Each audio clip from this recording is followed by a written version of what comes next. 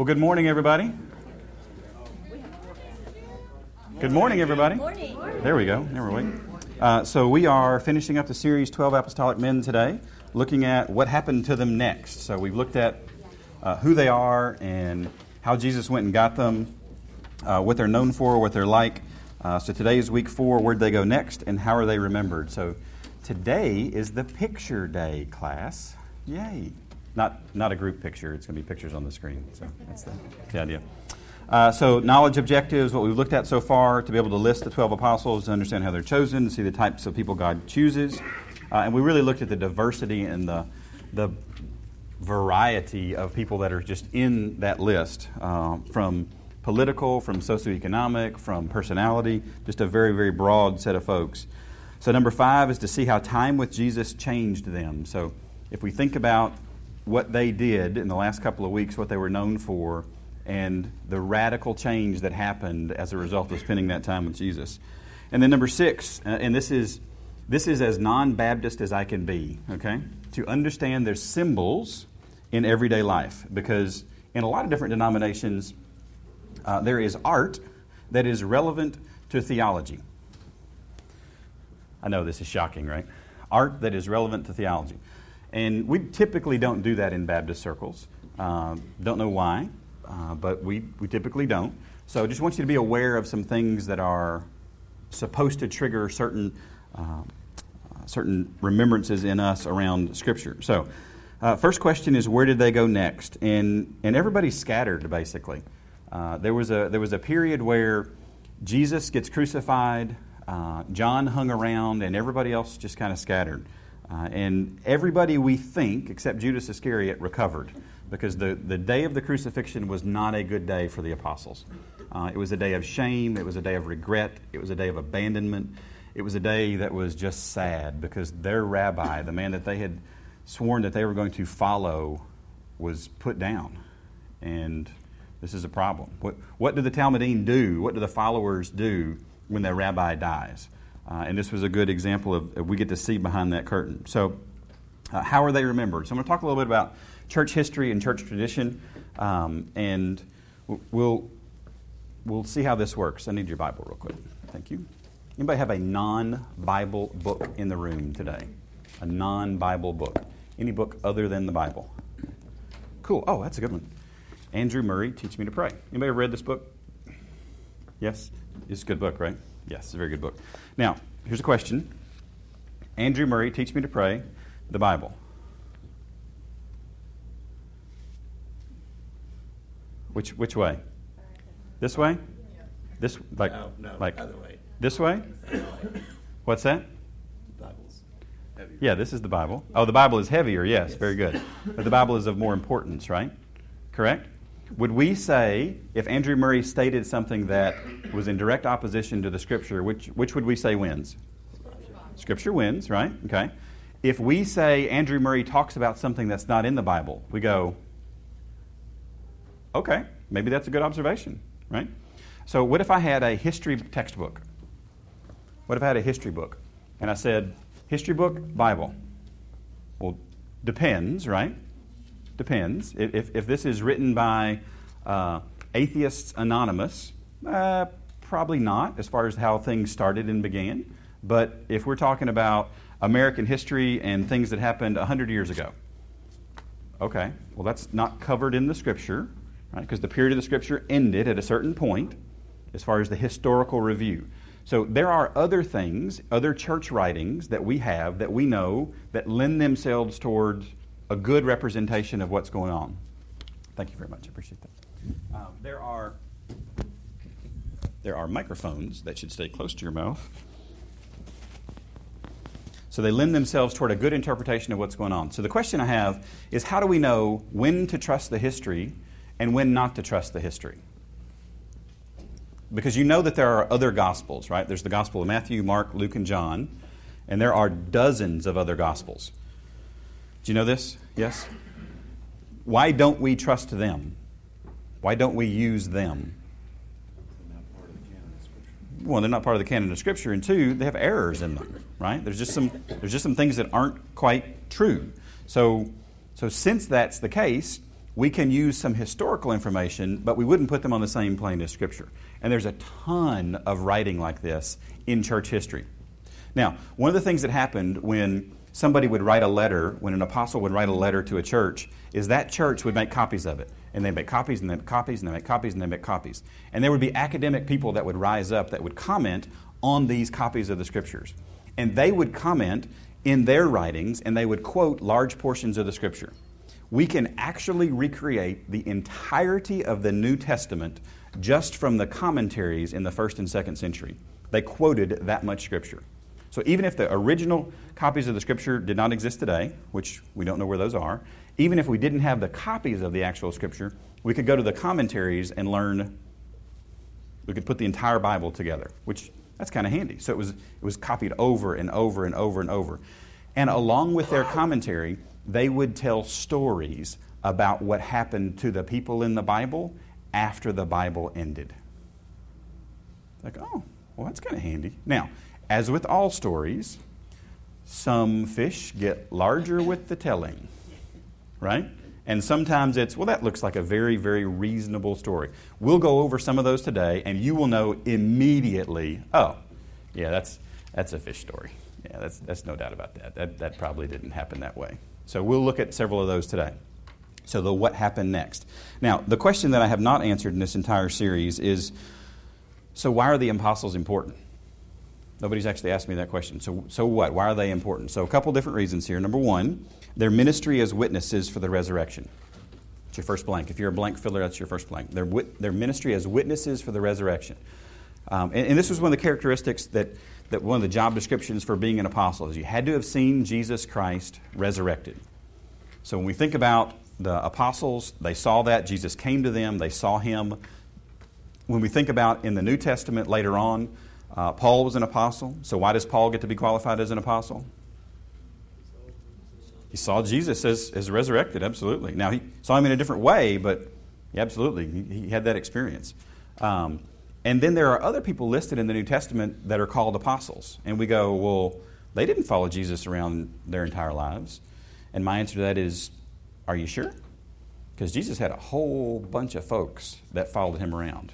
And in the New Testament, it talks about 500 people saw him resurrected. So that whole set of 500 are candidates to be apostles because they are witnesses of the resurrection of Jesus Christ. Now, they're not named specifically in the New Testament.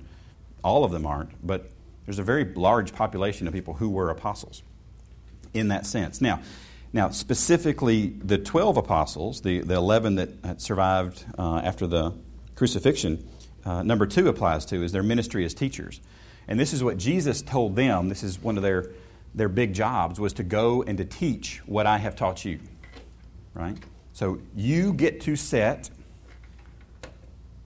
the boundaries for how all of this is going to work. Jesus gave them, here's the box that we're going to live in, and you go implement. And if you remember back to that first week, the story I told in the first week around Jesus goes back to heaven and Gabriel and Jesus are talking. This is a fictional story. And Gabriel says, hey, you've come back, but doesn't look like there's a lot of structure down there. Kind of looks like we've just left this in the hands of some fishermen. So what's plan B? And Jesus says, well, I don't have a plan B. And Gabriel says, well, what happens if Peter goes back to fishing? What happens if John gets scared? What happens if Andrew decides that he wants to go do something else with his life? He's like, well, it's entirely up to them. I've given them the Holy Spirit, but it's entirely up to them. Which is kind of a scary concept, right? Because it's up to us now. This is where this is. But their ministry as teachers was incredibly, incredibly important to make sure that the church stayed on the right track. So somebody has to be in charge, otherwise things tend to get off track. You ever experienced anything where nobody was in charge and something veered off to the left or to the right? Yes? We'll hold our political comments for later. Yes, okay. So the first one up, the first one in any list is Peter. So let's talk about Peter for a second. Peter is the one we know the most about from the Bible itself, basically because the first half of the book of Acts it's the Peter show. I mean, it is just all about Simon Peter. The second half is all about the Apostle Paul, but Peter gets a story told about him in all 4 Gospels right immediately before the crucifixion, and it's the story of his denial of Jesus Christ. All 4 Gospels record this. It's kind of like there's no safe haven in the Gospels for Peter. I mean, he gets called out here. And in John chapter 21, I love John chapter 21. If you haven't read this in a while, please go read John chapter 21. John chapter 21 is where Jesus comes and he makes breakfast. And I love it because he takes the thing that Peter had based his life around, which was fish in the fishing industry, and he says, Peter, you love me more than this? Are you going to go back to your old ways? This is the emotion that's going through Peter's head, is that this is my industry. This is what I used to make my living off of. Am I going to go back to that, or am I going to follow my rabbi? It's a great question, and Peter chooses wisely, right? He chooses wisely. So the first part of Acts is pretty much just about Peter. I won't go through all the details there, but he goes on to write 1 Peter and 2 Peter. That's the same guy. And your next blank here is, according to the traditions of the early church, he was crucified upside down. He was crucified upside down. And Nero had it in for the Christians. This would have happened somewhere around 65 A.D. And they went to crucify him right side up, as you would normally see, and Peter objected. He said, I'm not worthy to be crucified in the same manner as my Lord Jesus. And the Romans obliged him. So they crucified him upside down. Now, you're aware of how you actually die when you get crucified, right? How do you typically die? Asphyxiation. You suffocate to death. So if you turn somebody upside down, does that make that faster or slower? It's faster, actually. It's faster. Because everything is pushed up, it's compressed even more around your neck area. So you would actually die faster, which it's kind of curious that they would oblige him because that would speed up death. However, think about your mindset. I'm going to be killed, and I'm making a request on how they're going to do it. If I'm looking at a cross, that's not what I'm thinking about. Right? I'm thinking about, can somebody bring me some Advil? Is somebody a good marksman from a distance? He can end this thing quick. You know, how can we? But his mindset was, I'm not worthy to be like my rabbi in this, which is really kind of strange because he was commanded to do exactly what his rabbi did. So he's known for being crucified upside down. Now, what is Peter's symbol? Anybody got a guess? The rooster. In some places, yes. There is a more common symbol, though. The rock is one, yes. In art, what do we think? Keys. Keys are his symbol. Can you hit the button for me? Keys are his symbol. Now, there's a chapel with artwork in it, and I've lifted each one of those. So when you see keys in artwork that has something to do theologically, that's supposed to tell you this is Peter. In early church history, the majority of the Christians were not literate. They did not know how to read. So handing somebody a copy of the Scripture really didn't do a lot. But if we could draw out the stories and you could see how things happened, oh, okay, that's kind of cool. So if you walk into the Sistine Chapel and you look up, there's the Bible stories on the ceiling. And it's meant to remind you of these things really happened. The problem is nobody wears name badges, right? So how do I discriminate between one apostle and another when I don't have a physical photograph of them? Icons and iconography. And it's these little things. So if you see somebody wearing a belt and they've got keys dangling off, that's Peter. If you see somebody holding a key, that's Peter. In Michelangelo's The Last Judgment, it's one of the paintings on the top of the Sistine Chapel. Peter's to Jesus' Jesus here, Peter's right here. He's to Jesus' left, and he's holding this massive key in his hand. And that's to let everybody know that's where Peter is, right there. Okay, so we can easily identify them. So Peter's symbol are keys. So why would keys be used? Who gave him some keys? Jesus gave him the keys, right? The keys to what? The church, basically, yeah. Now, what were keys used for? What's a key good for? Locking and unlocking, right? One of the things that rabbis would do in the first century is they would bind or unbind. They would tie it up or they would untie it.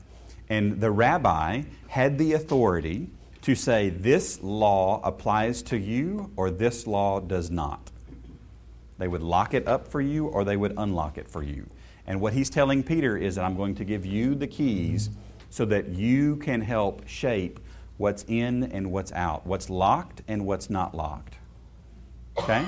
So the next apostle is James, the son of Zebedee. Now, James, the son of Zebedee, we actually know how he died in Acts chapter 12. Flip over to Acts chapter 12 for me. He was the second of the original 12 to die. The first of the original 12 was who? Judas, yes. We'll talk about him at the end, because that's where the Bible always places him. So the account of James's death is in Acts chapter 12. It says, "Now about that time Herod the king stretched out his hand to harass some from the church. Then he killed James, the brother of John, with the sword." Well, bummer. That was kind of quick, right? Now, why would he pick on James? What did we learn about James and his brother the last couple of weeks? Sons of thunder. Do you think James might have spoken out about something? Yeah, I think so. James probably called somebody out for his sin, and Herod probably didn't like it, and Herod had a lot of power, and Herod took care of business. That's what we think happened. So the question becomes,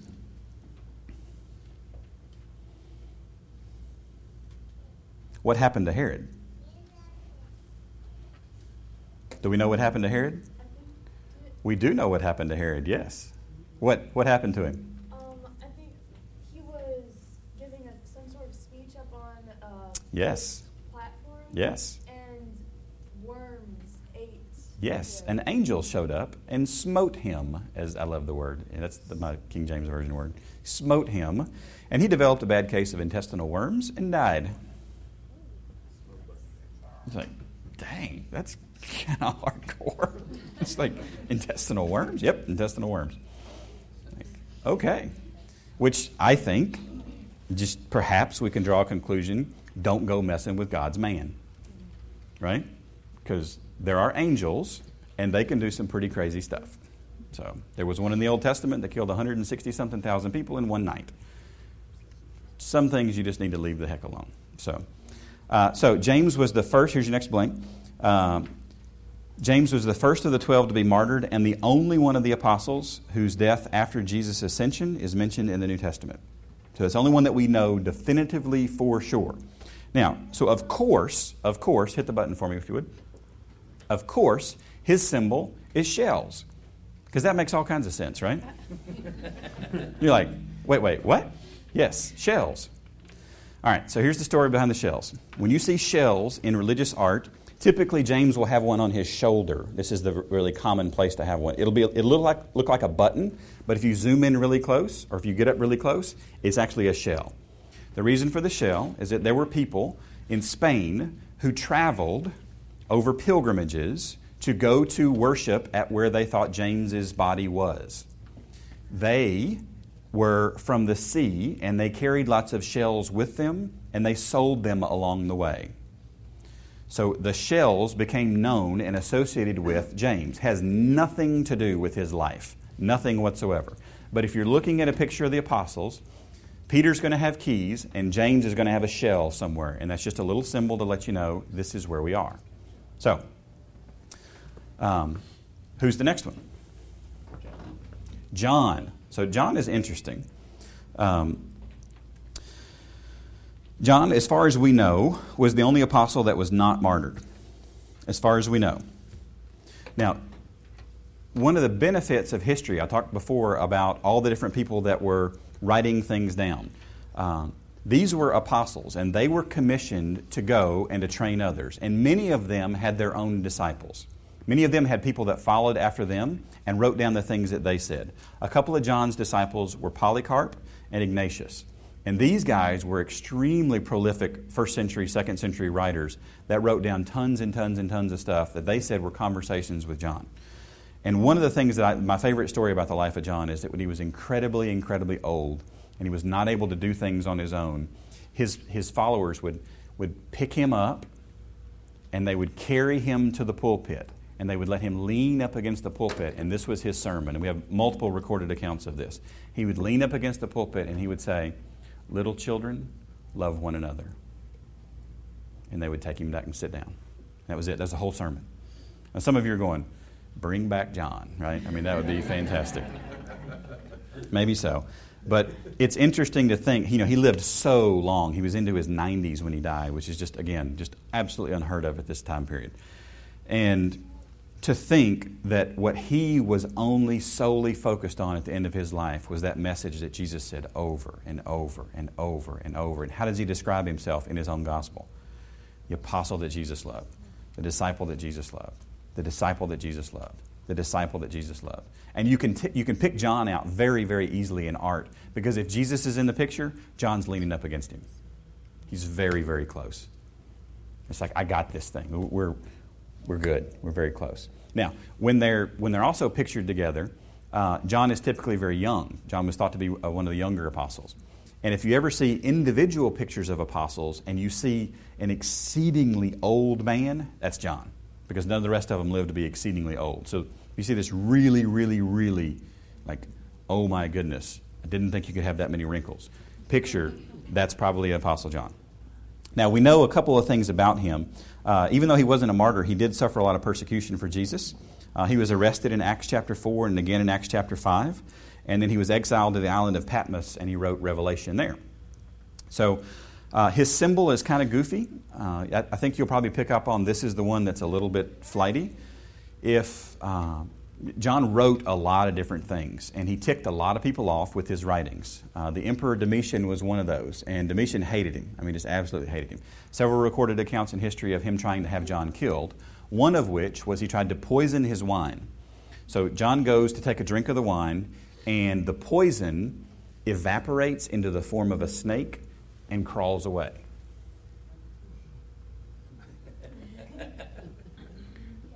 #challenge, right? I mean, not so sure about that one, so hit the button for me. So his symbol is obviously a chalice with a snake coming out of it. Because, of course, that points directly to a Bible story that we all know and no. So it's kind of awkward, because I'd hate to be remembered for a snake coming out of my drink. Which is kind of weird. But that's where he was. That's what he got remembered for. So next apostle is Andrew. And tradition tells us that Andrew traveled and preached in Greece. He was martyred, being crucified on an X-shaped cross. This wasn't his request. It's just what he did. Several accounts say that he actually lived for 2 days on this cross. Because of the relief, this would not have been nearly as much pressure on his lungs at an angle. At a slight angle, it would have been much less pressure. You know what he did for 2 days? He preached. And you're just like, holy cow, okay. I give up, right? I mean, we're just absolutely ridiculous. So, of course, his symbol, go ahead and hit the button for me if you would. Of course, his symbol is a big X. And actually, if you hit it one more time for me, anybody know what this is the flag of?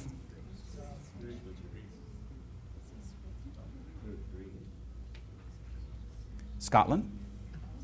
Yep, it's the flag of Scotland. So there's actually more than one country. I think Greece also has an X on their flag that has adopted this flag, and it's a head nod to Andrew. If you go back and look at the history of it, it's a head nod to Andrew. Now, in art, Andrew's not really... in art, there's usually he's leaning on something that's got an X behind him. But if there's no cross in the picture, the easy way to pick out Andrew is his hair. He will have the worst hair of anybody in the picture. And you go, why would he have bad hair? Go back to Andrew. Who was Andrew following earlier in his life? John the Baptist. That's right. So they think that Andrew may have wanted to have been like that rabbi, that teacher, and had crazy hair, because the assumption is that John did not have really good hair. Okay, so this is how they point Andrew out in the groups. If you want to know who Andrew is, his hair's kind of going crazy, and it literally is. You can go back and look at groups of the apostles in paintings, and his hair will be going crazy. I think that's the funniest point of all of today, I think. So next in line is Philip. And there's a lot of confusion and a lot of conflicting stories about Philip, because there's more than one Philip in the New Testament. So a lot of overlapping information. A lot of traditions mix the two up, but they think that he was flogged and imprisoned probably in Phrygia, which is spelled with a PH, not with an F, so it's interesting to know. But John chapter 6 talks about the feeding of the 5,000, and we talked about this actually last week. And Philip's question, or Jesus' question to Philip was what? Anybody remember? Where do we find bread? And Philip's answer was what?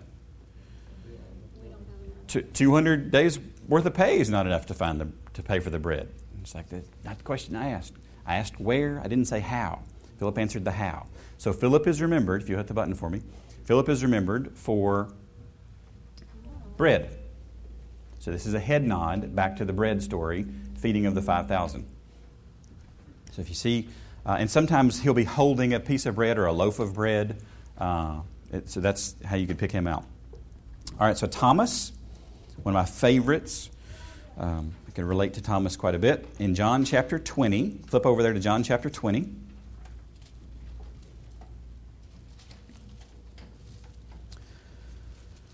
We'll start in verse 24. So this is after the crucifixion, after the resurrection. John chapter 20. It says, Now Thomas, called the twin. Again, a lot of people think they called him the twin because he probably looked like Jesus himself. One of the 12 was not with them when Jesus came. The other disciples therefore said to him, We have seen the Lord. So he, Thomas, said to them, Unless I see his hands and the print of his nails, and put my finger into the print of his nails, put my hand into his side, I will not believe.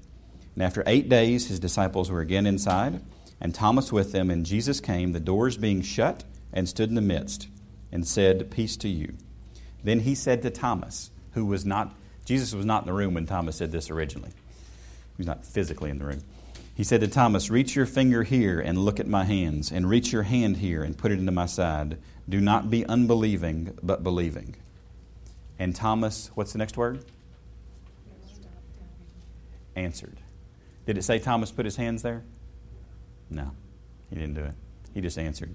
And he said what I think is the greatest confession of faith in the history of the world, my Lord and my God. He got it right there. He got it. He understood what this was all about. My Lord and my God. And Jesus said, Thomas, because you have seen me, you have believed. And then he goes on. He talks about us. Blessed are those who have not seen and have yet believed. Yes. Cool. We're in there too. We're in that verse. In verse 29, we are there. Now, a few weeks, months, years later, Thomas gets up and gets it in his heart to walk over 3,000 miles and share the gospel to India. He walked from Israel to India. I did Google Maps on this earlier this week, just because I had to, right? The walking path from Jerusalem to Mumbai. There's a lot of steps, guys. There's a lot of steps. Actually, that browser window crashed. It kept crashing on me. It would not load that much information. He just went and took the gospel to India. Now, Thomas is known for, we believe, that he was actually stabbed with a spear because there were some folks in India that did not appreciate the gospel. And Thomas, when he showed up, there's several accounts of him saying, I'm going to physically build a church. Like we think that he had some level of carpentry skills. So his symbol, if you hit the button for me, his symbol is a spear with a carpenter's square. And the carpenter's square actually serves two different functions. One is it shows his carpentry ability, and two, it's supposed to resonate with the rational, logical mind. Somebody that wants to calculate and think things through and need proof and go step by step. It's meant to evoke those types of images in your mind.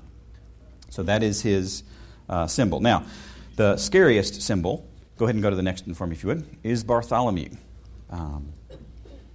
There's an early account in church history that Origen's teacher, this is Bartholomew, visited India in the 2nd century and found a copy of Matthew's Gospel. And he was told that Bartholomew had been to India before him and had left it, which is kind of cool. But Bartholomew died in Armenia, and a lot of people think that he was actually skinned alive. So I hope you finished with your breakfast. So his symbol are flaying knives. So Much like the signers of the Constitution, things did not go well for them necessarily as a result. The followers of Jesus, they did not all end wonderfully. They didn't all live their best life now. Okay? So if you think about art, go to the next picture for me. This is I had to censor a little here because Michelangelo was just okay with things. And I didn't feel like we should go there in Sunday school. So,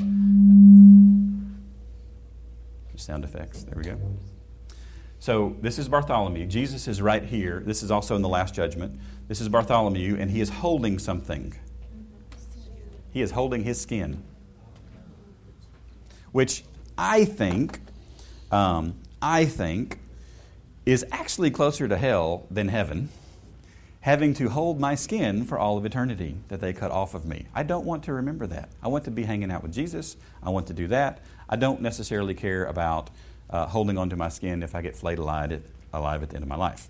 So Michelangelo's theology, little flawed here, but this was his way that he identified, hey guys, this is Bartholomew. So the next is Matthew, and we think Matthew died in Ethiopia. He preached the gospel there.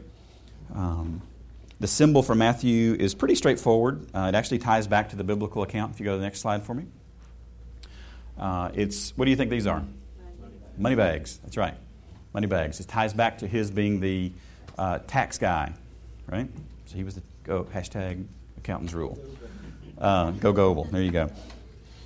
Sometimes you'll see an axe or a book that Matthew is carrying. A lot of the gospel writers, they will carry books if you see a figure. If you see a book, it's either Matthew, Mark, Luke, or John. If they're holding a scroll, that's typically one of the apostles, because these are the words that are this is my authorization to go and be and do what I need to do. So scrolls are apostles, books are gospel writers. So James, the son of Alphaeus, we know very, very little about him. The church history here is that he went back to Jerusalem, where the Judaizers tossed him off of the temple. He did not die. So they stoned him. He mostly died. There's varying accounts as to whether or not he was dead before his symbol. If you'll hit that slide for me. And they cut him in half. It gets, the symbols are kind of rough at times. So sorry about that. So his symbol is the saw. Then we get to Simon the Zealot. Simon the Zealot is next. We think that he was crucified in what is today Britain. He took the gospel to Mesopotamia. And his symbol, if you go to the next one for me, is a fish resting on top of a Bible. So what do you think this is meant to imply? This is an easy one. He's a fisher of men, yes. Ta-da! There you go. Which I think would have been a better symbol for Simon Peter, but Simon gets lumped in here as well. So the next to last is Judas, and the church in Armenia is a big Judas fan. They had their national religion stated as Christianity in 301 AD. The problem was Christianity had spread at that point, but before then, they weren't big Judas fans. This is not Iscariot. This is Judas, also known as Jude or Thaddeus. And they actually had him killed. So Judas's symbol is a ship, actually, if you go to the next one. And this is meant to remind us of the missionary journeys that he took, because we have records of him going to lots and lots of different places. Lots of different places. And then the last apostle was Judas Iscariot. Last disciple was Judas Iscariot. It's an interesting question, was he an apostle? He obviously killed himself. This story is told in several different Gospels. Matthew 27 has a real clear account. And in art, here's your blank, he never has a halo. He's easy to pick out because he's the one guy that does not have a halo. I thought that was funny. Josh laughed. Thank you very much, Josh. But it's also sad at the same time because he was an extremely, extremely troubled individual at the end of his life. So you say, Jim, what is the point here? Well, maybe you won't be so scared of religious art, maybe. But it's not how you start, it's how you end. It is not how you start, it's how you end. If we look back on these guys' lives, they started and they weren't the best, and they weren't the best. And then Jesus picks them, he drafts them. They go play for the master. And then he dies. And they regroup. And they go and they spread the gospel all over the world. It is absolutely beautiful how these guys ended. So what do I do with that? We'll finish well. And then number 2, sometimes we're remembered for the small things. Right? Sometimes we're remembered for the small things. I don't know how you remember people. I like to remember people by actions that I can associate with who they are. And sometimes it's very, very small, and sometimes they're really, really big. But a lot of times it's just, oh, I remember that person. They did da-da-da-da-da. Yeah, absolutely. And these folks get remembered for these things. So pay attention to the small things here, because they can be incredibly important, and that can be what we're remembered by. So a couple resources at the bottom of the page there. Obviously the Gospels, the Acts of the Apostles, the movie 12 Angry Men, and then a couple links there for you to go and check out and really read a lot more than what I talked about today on how to recognize these folks. What are they known for?